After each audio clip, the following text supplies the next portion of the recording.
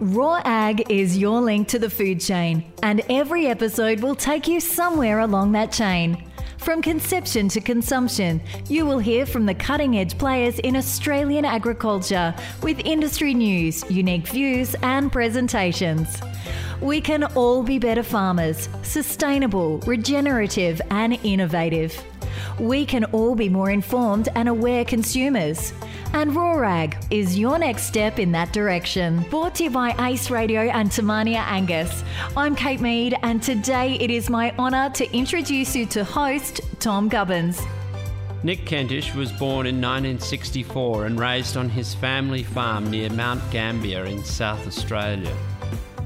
After leaving school, Nick set about pursuing a career that often led him somewhere east of the sunrise.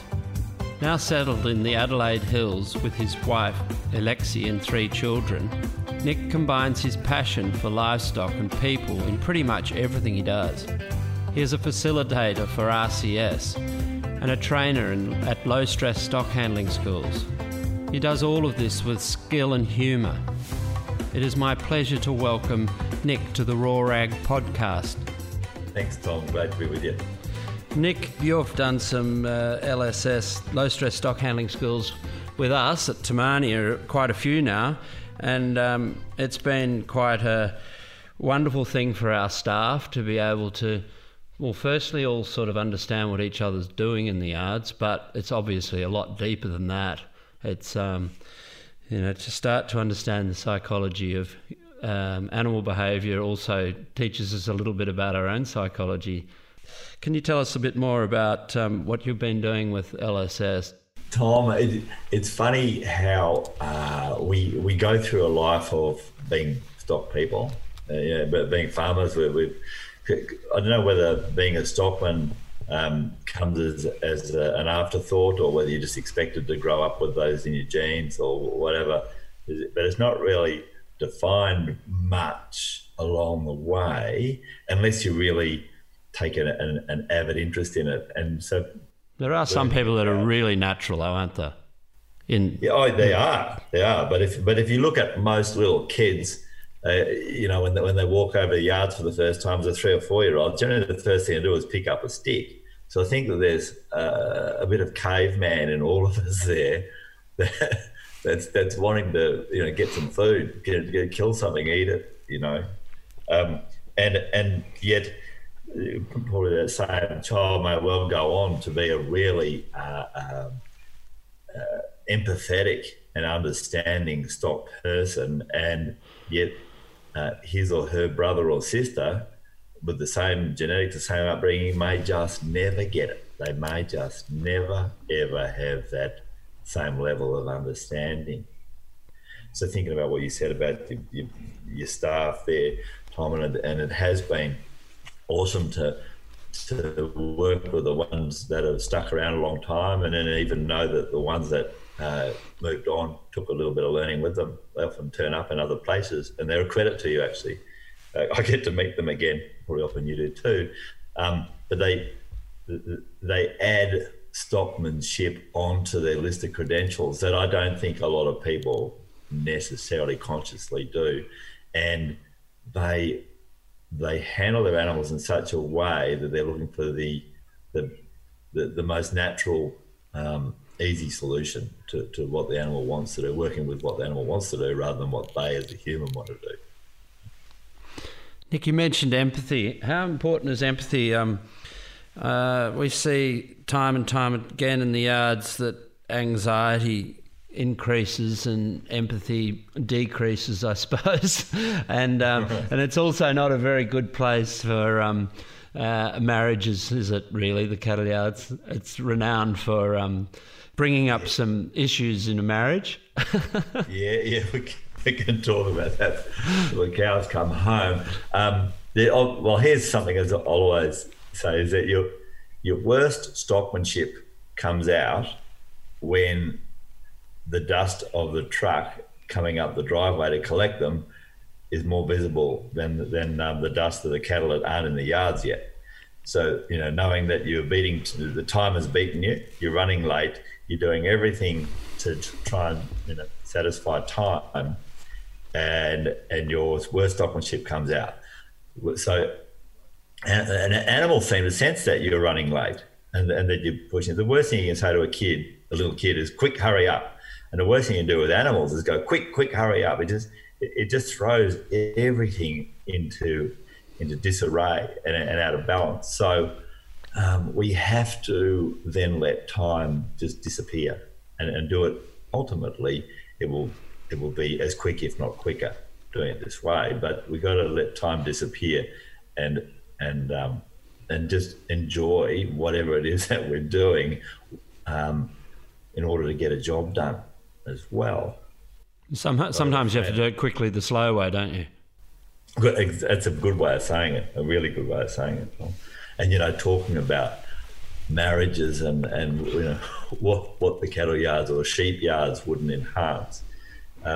We try to encourage people to, put down their sticks and ultimately find it easier not to have to carry a stick around all day.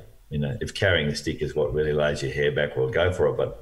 But generally it's not that useful after you've been working with these methods for a while. And one of the other trainers at LSS, Rod Knight, would often say that he gave up using a stick mainly because that was the last thing that hit him as his wife walked out of the yards. Yeah, no, I've heard stories about husband and wife fencing competitions with poly pipe before in the yards, and it is funny though how the cattle yards do increase anxiety, and that anxiety then is sensed by the animals, and it becomes a sort of a perpetuating, self-fulfilling situation where that anxiety then leads to more and more and more, and at some point you have to press the stop button, don't you, and sit back and go, what's going on here? Yeah, you do. You sure do. It's probably because you're not on the same page at all, not even in the same book.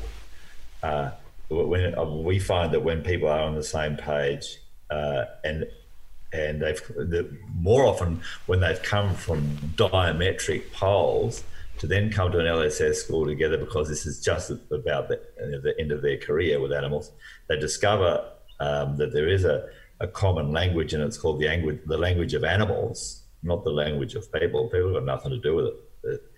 But the language of animals is now the common language. They're the people that call me months and years later, and all the rest of the guys that teach low stress stock handling get the same results as the people who just stay in touch forever because they can now speak a language that's common. And it's actually, you talk about being compassionate and working with animals. It's so much so that you are under your breath asking the animal what it's thinking, what it's saying, what it wants you to do, and whatever you want me to do, I'll do it. That's what you're thinking or saying. So Nick, how does it all work? What are the key principles of what you try to achieve when you run a school? Fundamentally, we would like to, when we're moving animals, have them in a frame of mind to create good movement. So it's the animal's frame of mind. It's imperative, and our frame of mind and what we do affects that greatly. Old Bud Williams, who brought low stress stock handling in a trainable format to Australia, would say that the problem started the moment we woke up and got out of bed. The animals could tell from out in the paddock how we woke up and got out of bed, but maybe we can change and adjust that, maybe we can't. But nevertheless, then understanding the principles of movement. An awareness of that, about how to get out of bed, is a start, isn't it? That it actually, an awareness of it, meaning that you actually are going to influence the way your animals handle, the way that you approach the situation. Even if you're not that good at managing it, even an awareness does get you somewhere towards helping. Yeah, there are just some days that it works better than others, and whether that be biorhythms or animals, or how whether they've had something in their diet or not enough water or not enough feed, or and then how the two of you interacted before you even got into the paddock. Don't worry, the 50 million years has taught them a fair bit. So they can hear you a long way off. They can sense what's happening. They can sense a level of urgency, whether you are acting more like a predator than a friend, or whatever. They know this stuff. They just know it, and the more you sit and observe, the more you'll realise that they're pretty good survivors. So going back to what you asked there, Tom, about the principles, there's some it's a pretty easy seven principles that we talk about at stock handling schools that relate to how we operate when we're around animals. And there's a few key things like being able to identify a flight zone, which is an invisible thing. It's an invisible space around an animal. And we know we have our personal space. Some people have really big personal space and some people have small ones. If you get inside somebody's personal space that's really big, you'll generally find out adversely what's going to happen. But we can be so rude and arrogant when it comes to working with animals, and we don't acknowledge that, and that's when we get trouble. So flight zones really, really important thing, and reducing flight zones so we can work with our animals individually and as a mob is something we really focus on and change people's habits there. So there's a little bit of respect involved there, Nick. They're just animals after all, aren't they? I mean... If you meet someone first up and you talk to them 6 inches away from their face, they're not going to like it that much. And animals have survived for a very long time by refining their flight zone and their interaction with other animals. And to them, we're just another animal. We can present ourselves in a positive or negative way. And so respectfulness is a huge thing. And I think you talked to Tom before about, the empathy that people show. People that get on well with animals and are highly empathetic are very respectful, very, very respectful. In fact, often you'll find people who have human engagement issues, otherwise known as attention deficit disorder or autism or something like that on the spectrum. When you put them with animals, they go incredibly well together because they understand that space and a third dimension, which is I think part of that is respect. So you mentioned time before, and animal time and human time. The truck coming down the road and the animals aren't in the yards and everything's going to go pear-shaped because, you're working to your time frame and not the animals. When that does happen, there are some the teaching of LSS. Sometimes time does go against you, and particularly you've seen programs where you run timed AO programs, and the seeders have to come out of a cow at a given hour. You can go down the paddock and go down an hour or two early to make sure that you've got time to get them in, and it's one of those bad days. And you probably should have gone down another hour before that. So when those things do go wrong, what do you do, Nick? Well, I would say quickly identify what you're doing to cause the problem and stop doing it. And unwind it and go about it another way. So if you happen to be running late, or the animals are just having one of those days where they won't go like you thought they should, you're going to have to re-angle your pressure. Like wherever you're pressuring from, change that because it's not working. But what we often end up doing is pressuring from where the animal, if it could talk to us, would say, please don't pressure me from there. Go somewhere else and I'll do it for you. So coming up a laneway is a perfect example. When we're in a hurry, we'll just toot and bang and carry on down the back of the mob and try and just shove them up that laneway, shove them up. And if the animal could talk to you, it would say, I hate it when you do it from right behind me because I can't see you. And I want you to get to somewhere where I can see you. So we might then go, okay, let's hop outside the laneway and do it from there and get that lead moving so then the tail will follow. Or we might even hop out the laneway and go through the paddock if that happens to be an easier option. There's a whole lot of options that occur. And if we just have to, violate their instincts a little bit, we're going to have to make amends later on and make up for it when we're doing a bit of movement later on. Yeah, we've got to get to the yards, we've got to get them through the yards and process through the system. And some of that, because of our setups, may violate their instincts a little bit or a lot. We can make it up by taking that pressure off and then some at a later date, and maybe a little bit of retraining later on for them to be able to take that pressure, to be able to cop that kind of work that we're putting on them there. Because ultimately they'll end up having to go onto a truck and to the great big paddock in the sky, and we're pretty deceitful mob, what we do. So we've actually got to get them to be able to tolerate that kind of pressure. And so to get them able to do that, we're not going to introduce them to it in one day. We've got to start with the first lesson, the second lesson, the third lesson. Every time we work with animals, we're giving them another lesson on how to tolerate pressure and how to accept that.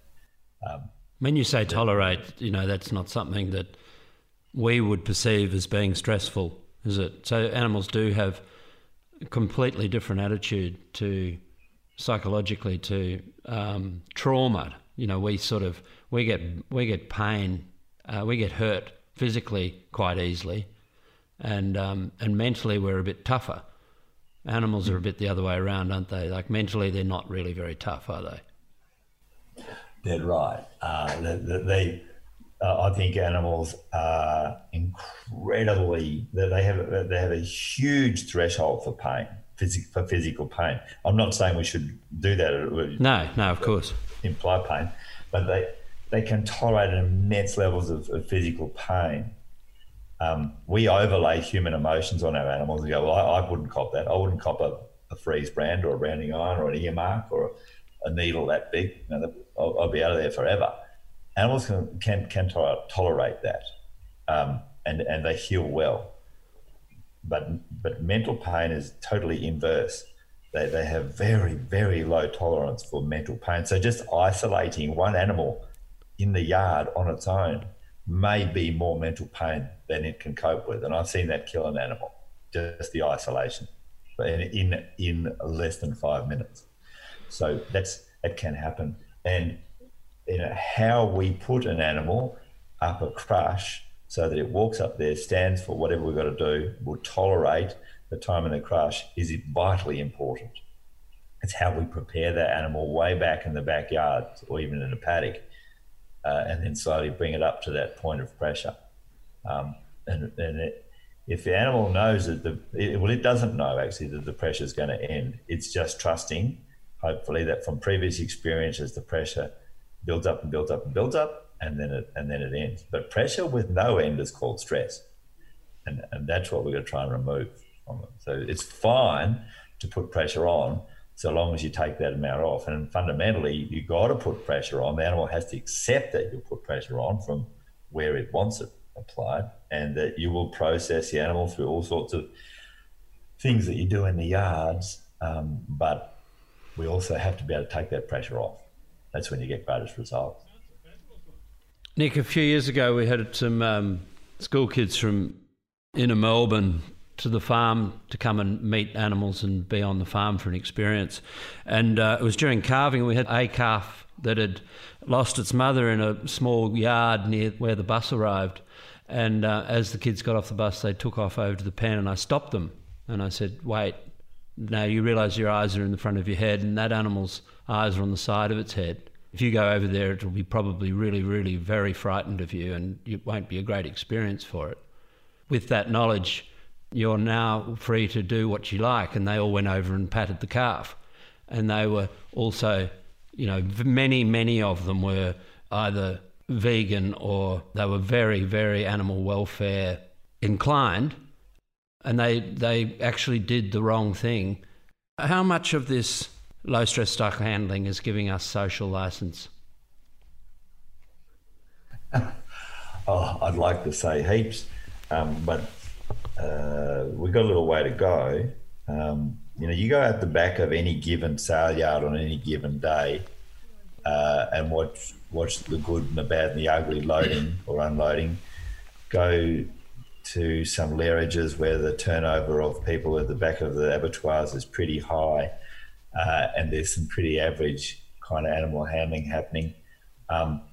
There's some parts that we'd never like anybody to see. If it wouldn't pass the 60 minutes camera test, Tom, we got a little trouble coming, because it's going to get filmed sooner or later, and the general public will see it. So we've got to be very careful that we are handling animals the way they want to be handled. We have an innate desire, as I said before, as kids to dominate over our animals, and they just they'll rush up to that animal and forget that it's it's got a fear level and a flight zone that's preserved a species really well for 50 million years. A little more knowledge will help them adjust to that. Like a little more knowledge will help the guy in the back of a lairage in an abattoir. Like a little more knowledge will help the poor old truckie who never really got taught properly after he hopped out of a general carrier and went to drive a 4-decker sheep truck or a cattle box. It's about I really feel strongly about the training, and you just add some training to everybody's knowledge and they're better for it. 9 times out of 10, they're better for it. That's probably a long way of saying I think a lot of training, Tom. Yeah.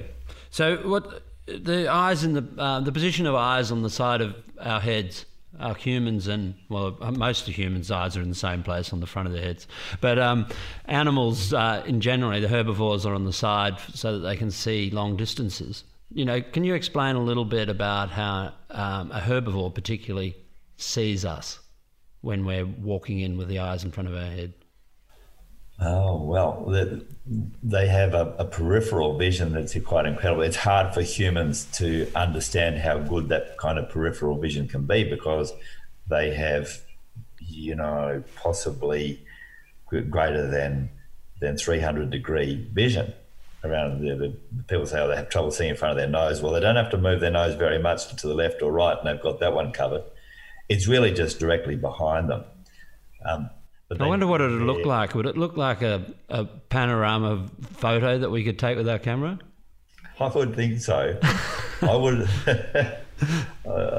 think so, but also it's hard to know how the hypothalamus is hooked up between the left side and the right side of the brain, because I know from horse, a little bit about horse training, when I used to do a long time ago, that you can't just train one side of the animal and not repeat it on the other and expect a decent result. You have to train the left side and the right side. So the connection doesn't seem to be that great, and you can have different results by doing more on one side than you can on another. So animals are looking at you through one eye all the time. They are just, there's nothing they want to do more than keep an eye on you. And they'll just do that. They know where you are, and they're communicating it with each other at some ultrasonic level that not necessarily we can hear. And they'll be saying, he's over here, he's over there, he's behind us, he's in front of us, he's somewhere. They pretty much know all the time. And so they have an eye on you. They're looking for body language all the time. And body language is the key thing.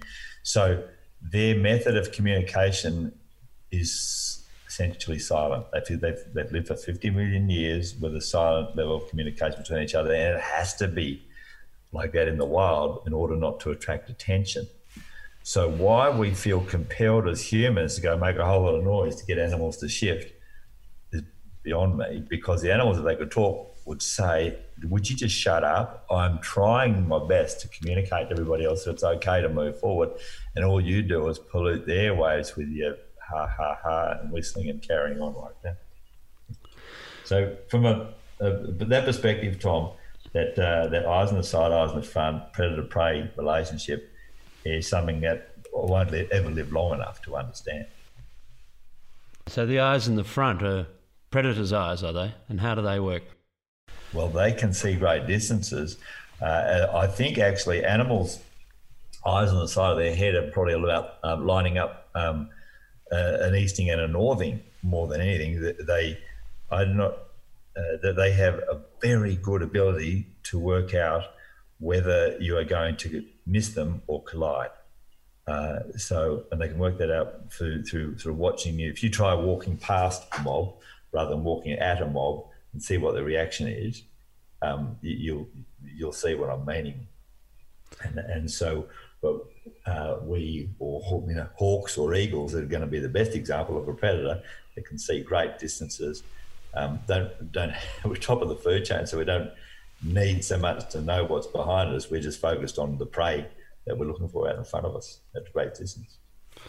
So, Nick, what are the advantages in having animals in a more relaxed and less stressful state of mind, both on the farm and off the farm, and what are the economic advantages?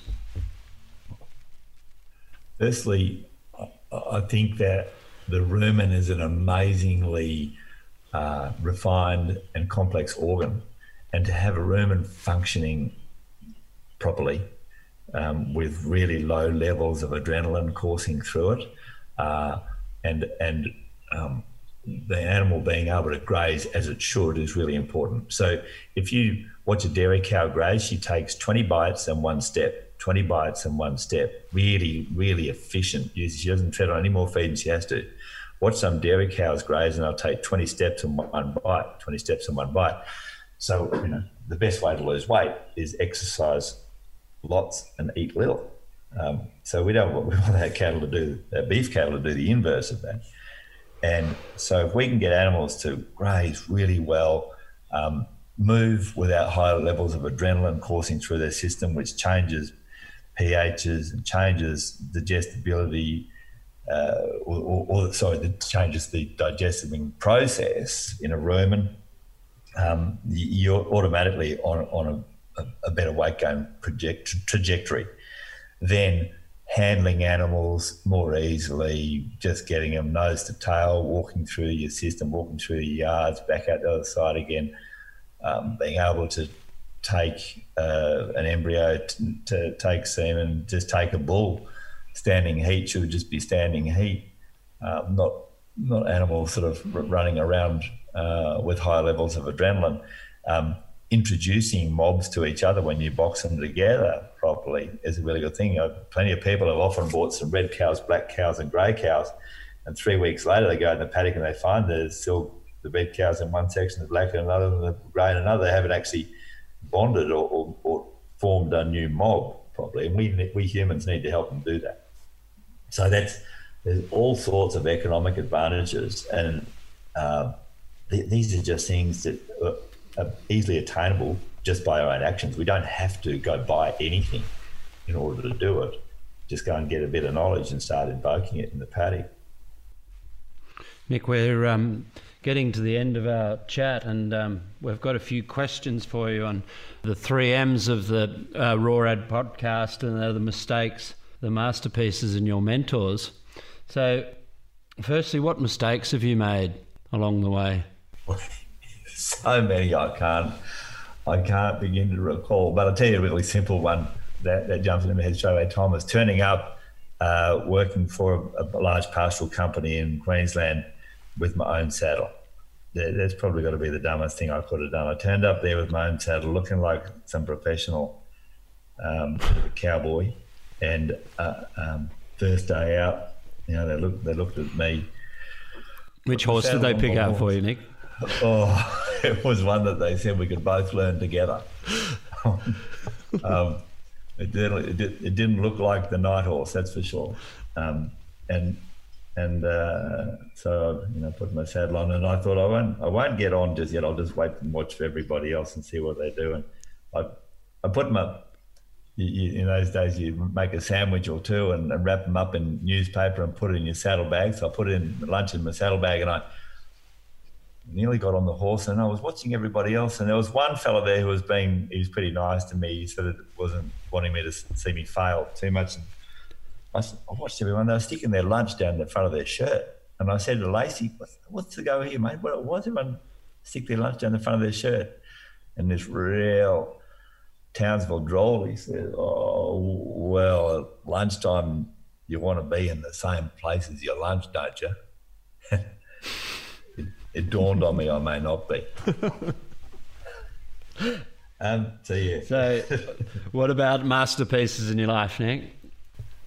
I think having a couple of careers along the way, Tom, I've really, it's all sort of farm related, being able to move from one farm to another, start a new career. I love training. I have been very fortunate to be involved with those fair stock handling and now RCS training, grazing for profit schools, and seeing the goods that people get is really motivating from that point of view. So that motivates me, and it sort of, I feel like it can go for the rest of my life, Tom. It's fun. And mentors, some people you picked up along the way that you sort of hang in the back of your mind and you ask questions of?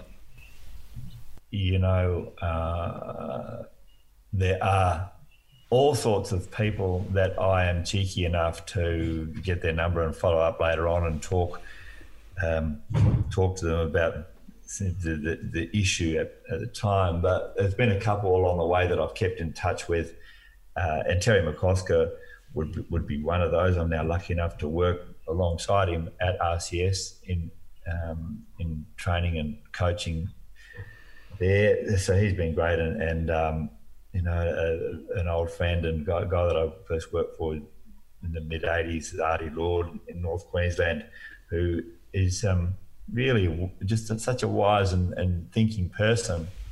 And if ever I get stuck, I'd give him a call. But I actually don't have somebody that I've rung up and said, would you please be my mentor? And perhaps I think I should, because it isn't often, people find it an honour to be asked. I know I do.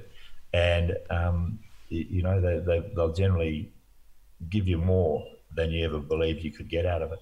It's sort of a next generation thing, though, isn't it, to actually make the phone call, I think. But it is nice. Nick, thanks for coming in and having a chat today on the Raw Ag podcast, and your contribution to beef and the temperament of animals all over Australia is quite significant, and also the pleasure that you impart on people that through your training, going down to the yards and getting on with their wife better and when they work together, and getting on with their employees better and having a better and fulfilling day in the yards.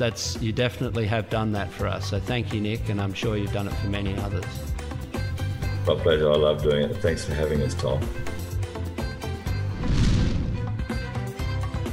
Well, this is when I jump on, because I've been listening so intently today and perhaps having a little giggle in quiet behind the scenes.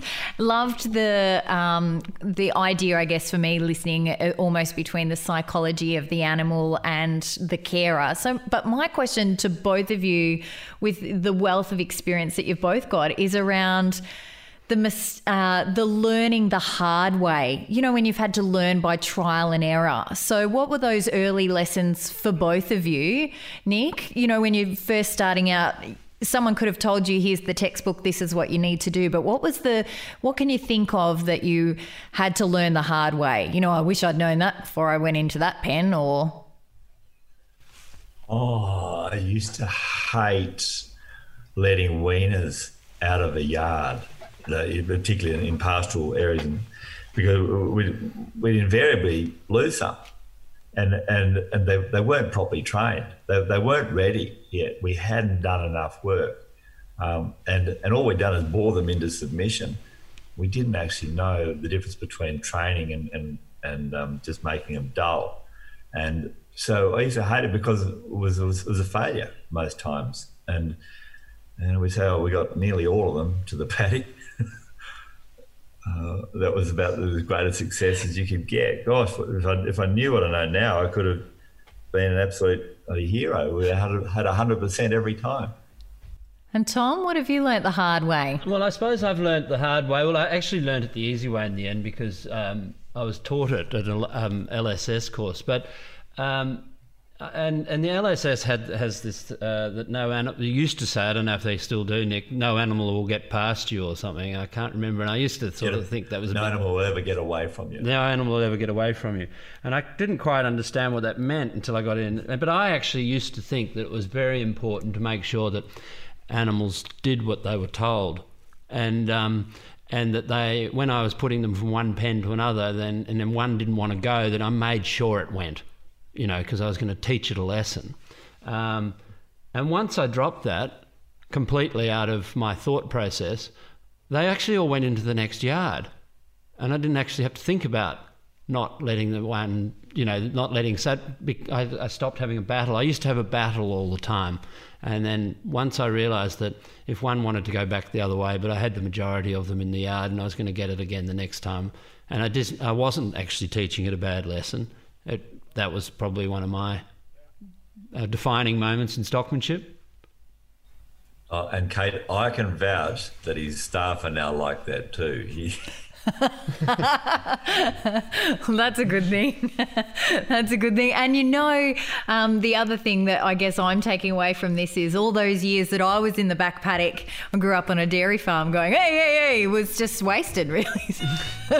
Lucky I won't be in there trying to get the cows out anytime soon. Guys, well done today. Thank you. Thanks, Tom. Thanks, Kate. Yeah, that's done. A lot of fun. Yeah. If you're enjoying the Raw Ag podcast, make sure you rate and review on your favourite podcast app.